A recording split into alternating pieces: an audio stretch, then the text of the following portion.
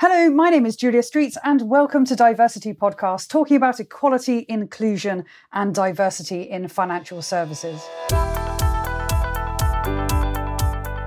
On the podcast, we seek to shine a light on positive progress, call out areas requiring further focus and offer lots of ideas to help drive change. And before we get started today, I just wanted to take a moment to thank our friends at City AM for their continued support of Diversity Podcast, publishing and promoting both our episodes and our supporting blog series so their readers can stay on top of the very latest diversity and inclusion debate.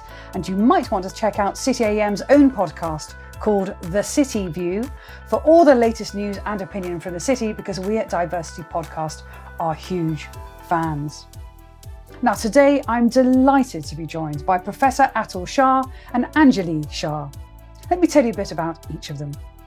Professor Atul Shah is a professor at the City University. He's a writer and he's a broadcaster and has published many international books and research papers. Now, these range from the politics of risk, audit and regulation. He was the joint author of Jainism and Ethical Finance. He's written books about reinventing accounting and finance education for a caring, inclusive and sustainable planet, and also celebrating diversity. Professor Shah, Atul, welcome to the show. Pleasure to be here. Thank you, Julia. And joining Atul today is our second guest, Anjali Shah. Anjali Shah is the Investment Director at Aberdeen Standard Investments and is the manager of the ASI Global Midcap Equity Fund. She also has lead responsibility for covering US small and mid-cap stocks with a smaller companies team, and she was highly commended in the Investment Analyst of the Year category at the 2020 Women in Investments Awards. Anjali, it's wonderful to have you on the show. Thanks for joining us. Thank you, Julia. It's a pleasure to be here. So as I ask all our guests when we start this conversation, I'm really keen to hear what you're up to at the moment. Anjali, can I come to you first of all? Sure.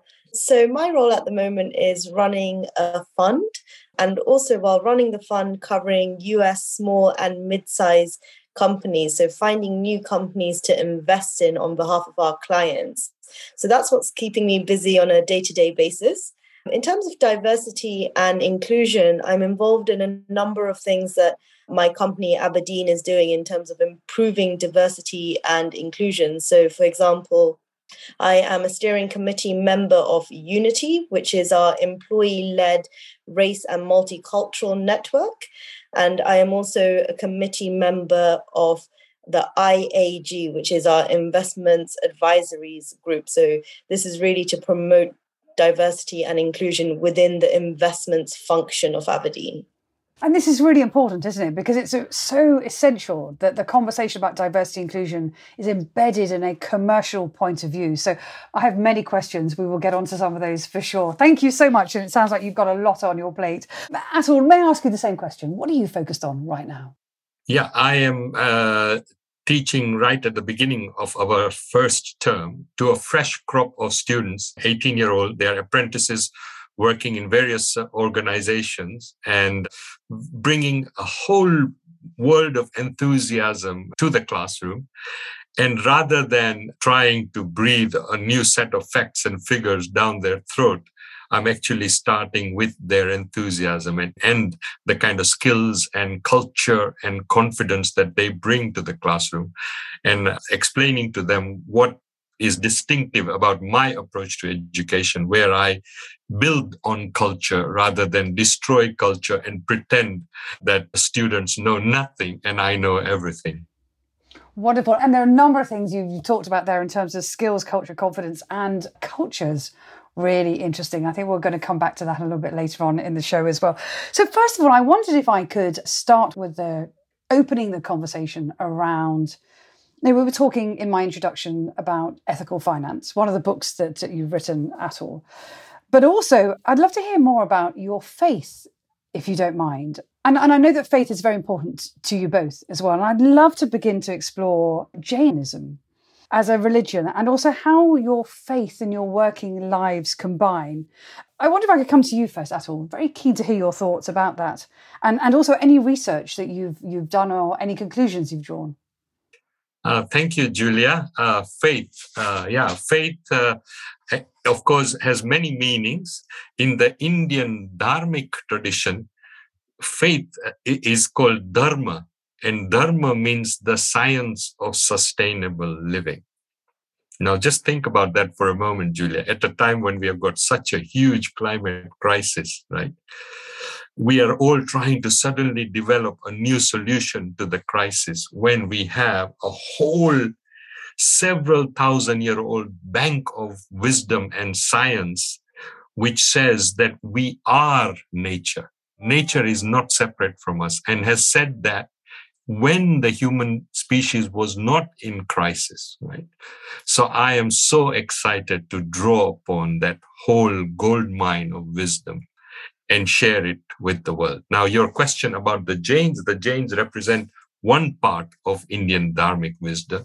And I guess the most famous Jain is Mahatma Gandhi, whose whole practice and science of nonviolence actually came from his guru, Srimad Rajchandra, who was a Jain entrepreneur.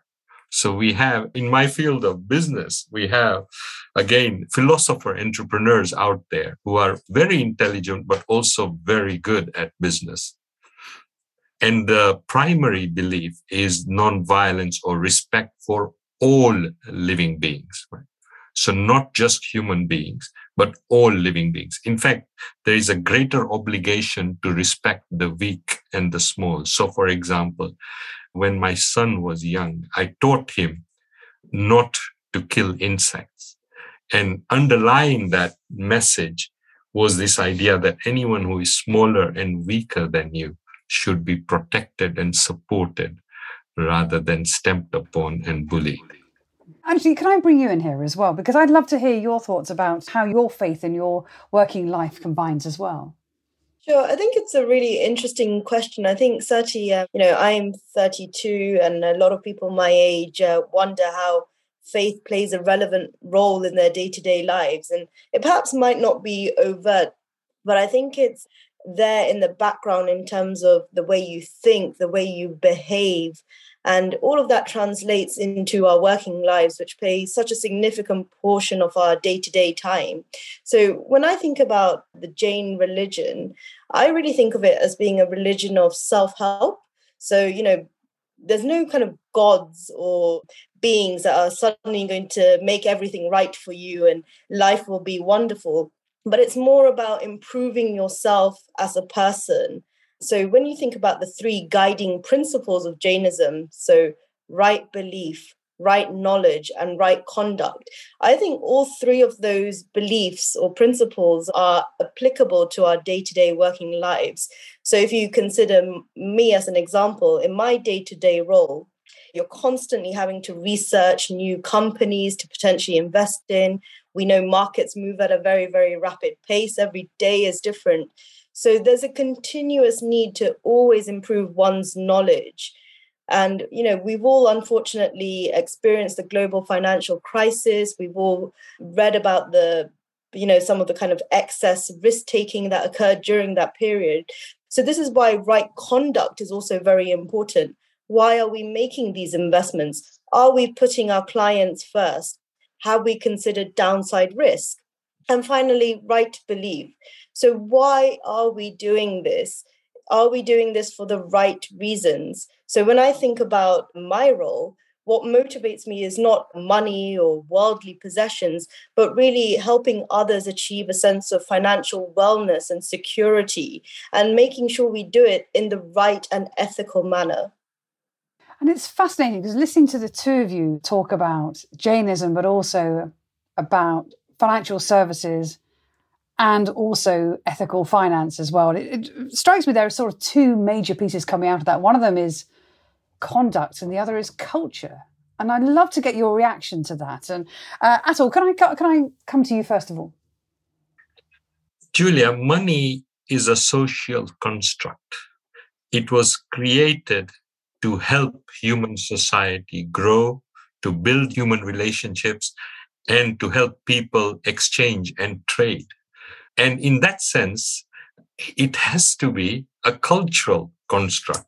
But unfortunately, what has happened, and my academy has a big role to play, we have made money into an instrument and a technique and a method of exploiting, expropriating, dominating, and sort of almost bullying society into making profits and growing wealth, etc., and insecurity related to that.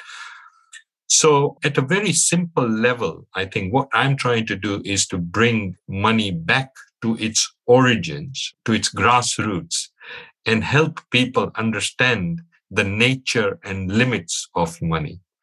And then from that perspective, it's so much easier to build a finance education where culture is central, where meaning and purpose. Anjali spoke so eloquently about her job having meaning and purpose. That is exactly what is needed in this climate crisis that we have. So our faith helps us to put meaning and purpose right at the center. And in a way, that's what I try to do with my students. I said, I can give you a piece of paper and a good mark for your course.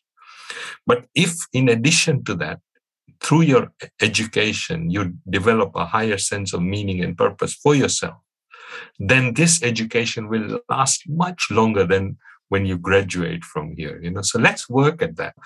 And each of us are different. Each of us have different histories, backgrounds, etc. But we can work with that and build something from that. And this is really interesting because in many, many conversations I've had with senior leaders all the way through the financial crisis, all the way through the pandemic, everything happening, I think particularly in Britain and Brexit, etc. But of course, I talk to any of our listeners around the world and everybody's got a sort of socioeconomic, geographic dimension at play. Purpose comes up all the time as well. And Anjali, I'd love to get your thoughts on when we think about the conversation about sustainability and climate change and ESG and purpose. I'd just love to hear your thoughts about the intersection and the interplay where faith and financial services come together. Yeah, so I think, again, for me, it's not that it's so overt. I mean, there certainly are products that cater for a religious segment. So, for example, there's Sharia financial instruments out there.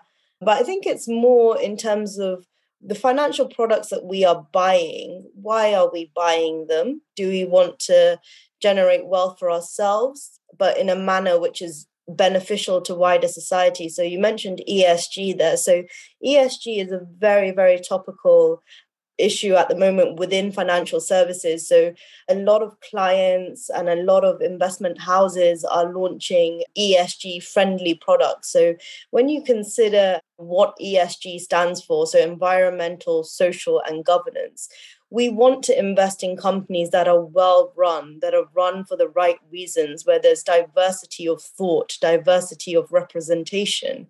We also want companies that are doing social good. So, for example, are there companies out there which are disruptive business models or very innovative in nature that are really helping to address big issues? For example, within the healthcare industry, there's a number of medical device companies out there which are really changing the way we manage certain diseases and really improving the quality of life of patients. And finally, environmental. So, there's a lot of focus at the moment on things like carbon emissions and also, are we manufacturing things in the right way? I mean, certainly as of today in September 2021, we're all reading about the headlines around supply chain shortages, fuel shortages. So this is, again, why thinking about alternatives which are good for the environment is really important. And I think when you have financial backing and you're able to invest in companies which are doing good, that should improve things for the better for everyone. And I wonder if we can move the conversation just a cog shift along, if we may, because at the heart of all of that, achieving everything we've talked about, lies the question of leadership within organisations as well. And we talk a lot about enlightened leadership. This seems to be my kind of, I was going to say, it's not mot du jour, it is the mot of the year, actually. So it seems to talk about. So when we talk about enlightened leadership, I'd be really keen to hear also about skills. And Atul, you were saying this at the very beginning, thinking about skills, culture and confidence. When we think about leadership skills and characteristics, that are inherent not only to the faith, but also into the industry as well, and how they're valuable and should be recognised as valuable in today's organisations. Atul, can I come to you first? Thank you, Julia. Wonderful question once again. Julia, there are thousands of books on leadership, but if you look for a book on what is good leadership in finance, you will struggle. I don't know if you know that, but because good leadership in finance has to begin with conscience and a sense of responsibility and accountability to society. And of course, the conventional model in finance is profit maximization and materialism. So you have a direct clash between that model of leadership and this kind of the selfish capitalistic model of greed and profit maximization. So I'm actually writing a book at the moment on leadership in finance and on what good leadership in finance looks like. But, one of the distinctive things about faith, Julia, and I hear this even when I'm listening to Anjali, is that faith gives people a conscience and almost an innate sense of responsibility to others. That is not something we can teach in a university. I tell my students, I can't give you a conscience, but it is something that you nurture through your experiences, your upbringing, and a sense of higher purpose. And I give them scenarios. Sometimes I say, okay, supposing you do strike it rich and become a multi-millionaire at 30, what are you going to do? Are you going to go onto a beach with all your money and sit idly by? Or would you rather make your income by making others happy, others fulfilled and satisfied, others prosperous, such that they go around telling others about you and your work does not stop and you too find meaning and purpose in your work. So rather than preaching to them, I actually give them these kinds of scenarios very early on. And it's so interesting once in a while to hear back from students who have graduated and saying that how it has actually made a difference to their life and career. So I think universities should really understand what they can teach and what they cannot teach and work with the experiences and culture that the students bring to the classroom. Acknowledge that and build on that rather than treat them as ignorant and treat science as something very universal, very acultural, very technical, and something that everyone needs to learn in almost like a preachy kind of way without using the word preach.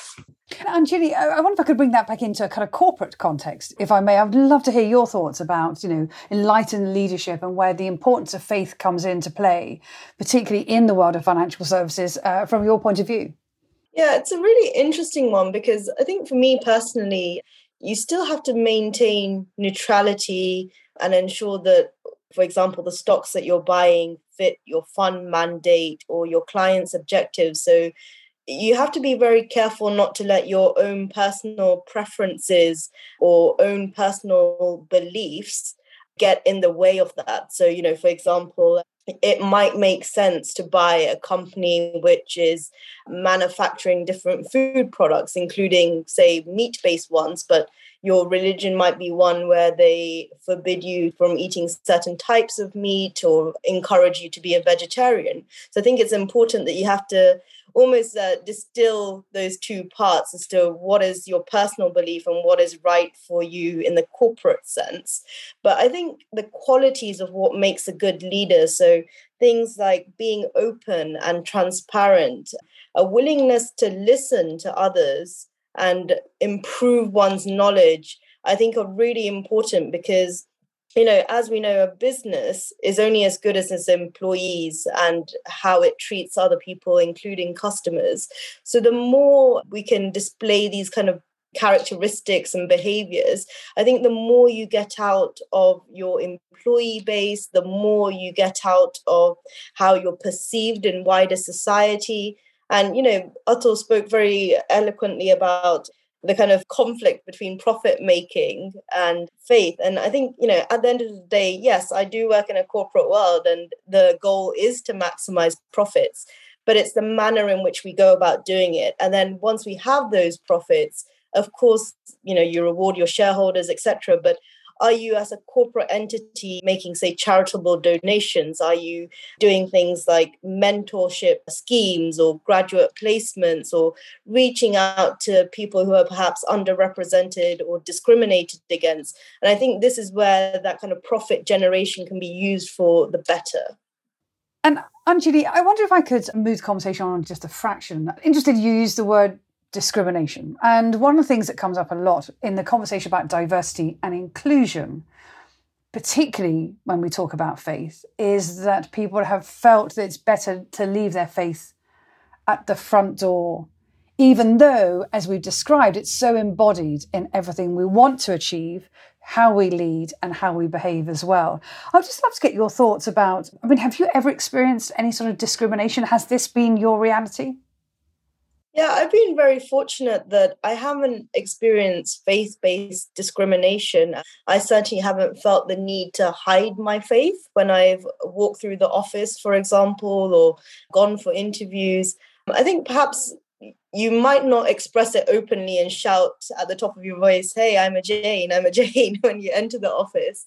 But I think the fact that Jainism perhaps is less well known than other world major religions means that people are often curious to understand, what is Jainism? What are the beliefs? What festivals do we celebrate? So for me, it's really keeping an open mind and helping to improve everyone's knowledge about what is Jainism.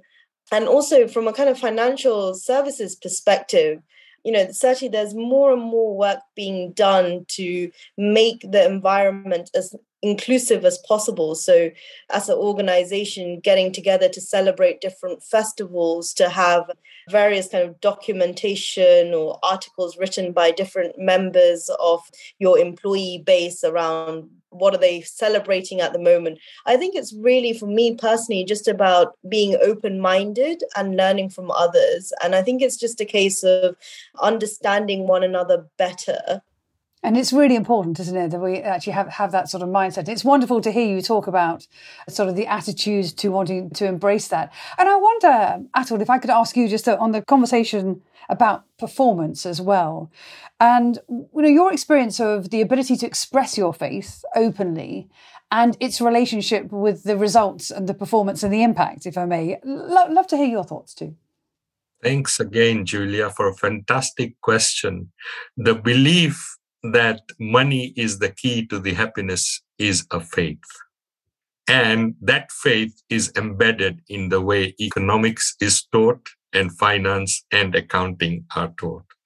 And research shows that above a certain level, more and more money does not bring happiness. So what really is faith, Julia? Tell me. Science, the way I see it, is hugely dogmatic. In fact, and there are many researchers who are saying that the science of finance is extremely dogmatic and fundamentalist. And in terms of my prejudice, definitely the moment I talk about faith in an academy, in a scientific circle, then I experience a lot of intellectual prejudice, not prejudice against my skin color, but prejudice saying that, this guy is a fundamentalist, or he's talking about Jain. Excuse me, how do you spell the word Jain? Sorry, it's something very marginal, very fringe, etc., etc.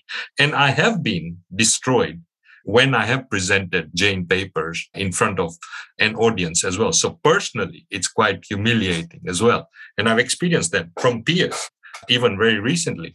So these issues are there. But what I do is like Anjali, actually, we don't wear faith loudly on our sleeves. We actually keep quite quiet about our faith and instead live through example. And then when people come to ask us, we can say, and it actually happened this Friday, funnily enough, when I was teaching, one of my students actually came to me and said, "What is Jainism?"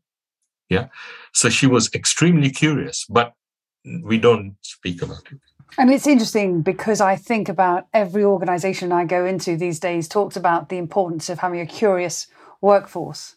So the fact that you end on the word curiosity, and then also, as Anjali was also saying about how organizations should become much more curious about faith, what it means to individuals, the practice of faith, and also the structures and even the calendar of faith. Fantastic. I would love to take a moment here to bring in Cynthia with some research to support today's discussion.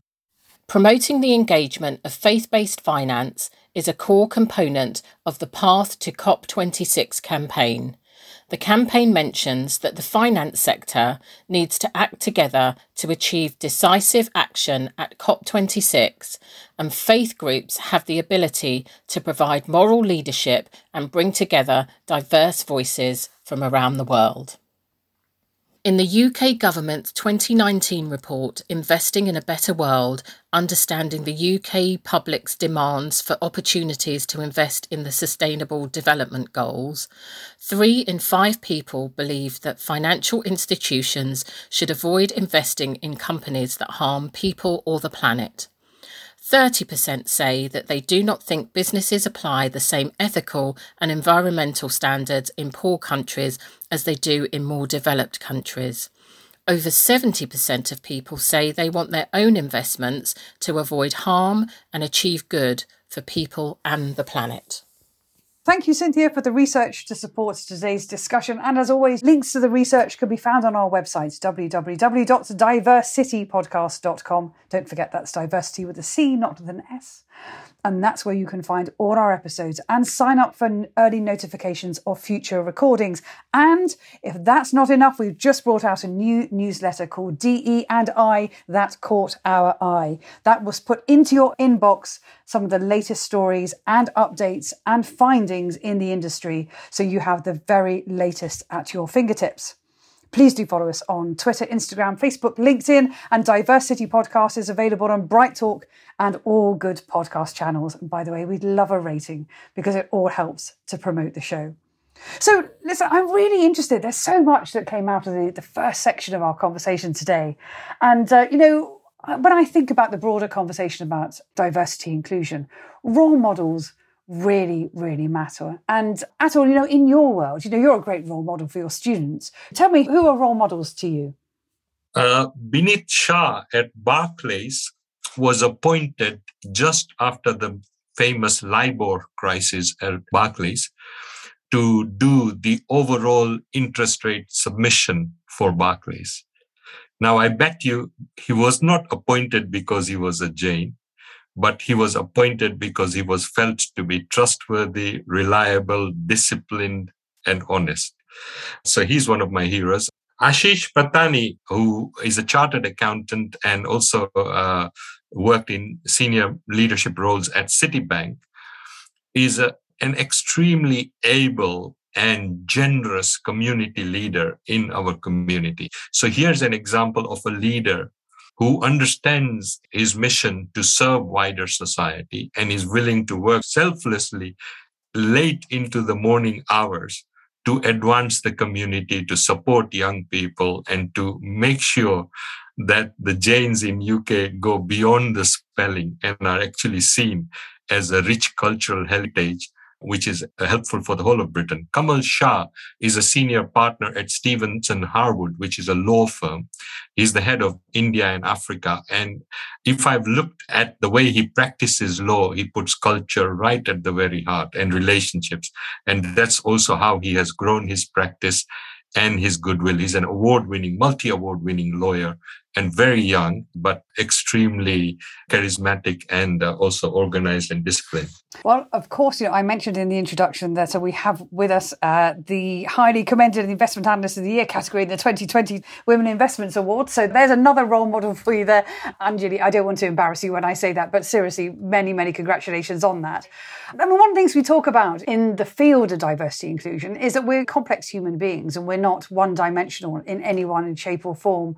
And I just wonder if you had any sort of final thoughts about identity as a woman in the city, a woman of faith in the city, an investment manager of great acclaim in the city.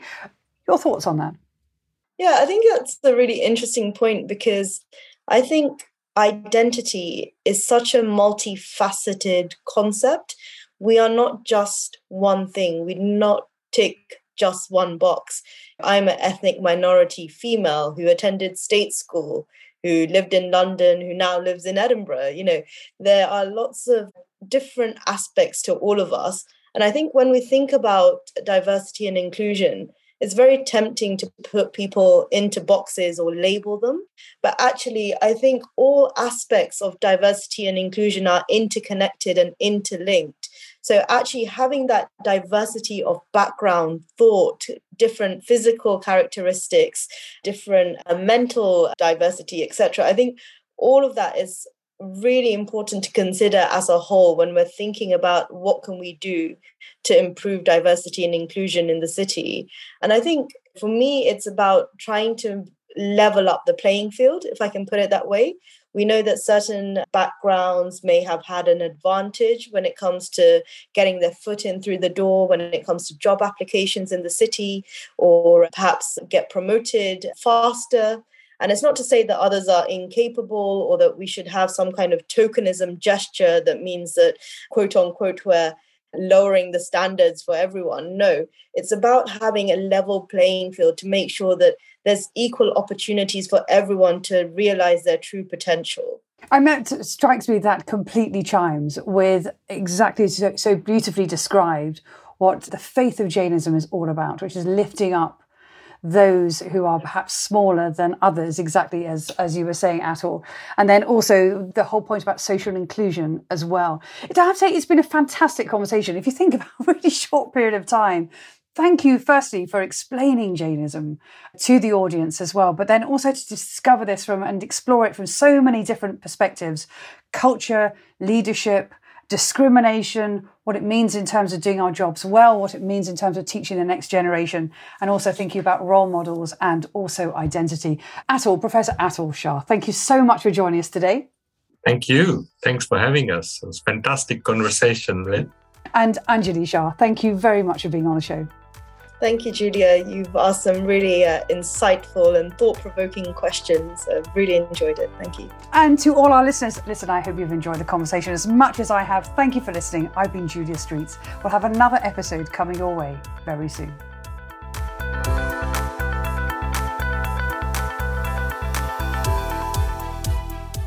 This episode of Diversity Podcast was produced by me, Kieran Yates, on behalf of Julia Streets Productions. Thanks to Cynthia Akinsanya for her insights.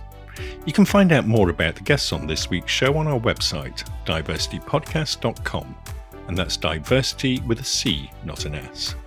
Whilst you're there, you can also sign up to our newsletter for all our latest updates. All our episodes are available in Apple Podcasts, Spotify, or your favourite podcast app. If you enjoy Diversity Podcast, remember to share on social media and give us a rating or review. It really helps promote the show to a wider audience. Finally, our Twitter handle is @DiversityPod. Thanks for listening.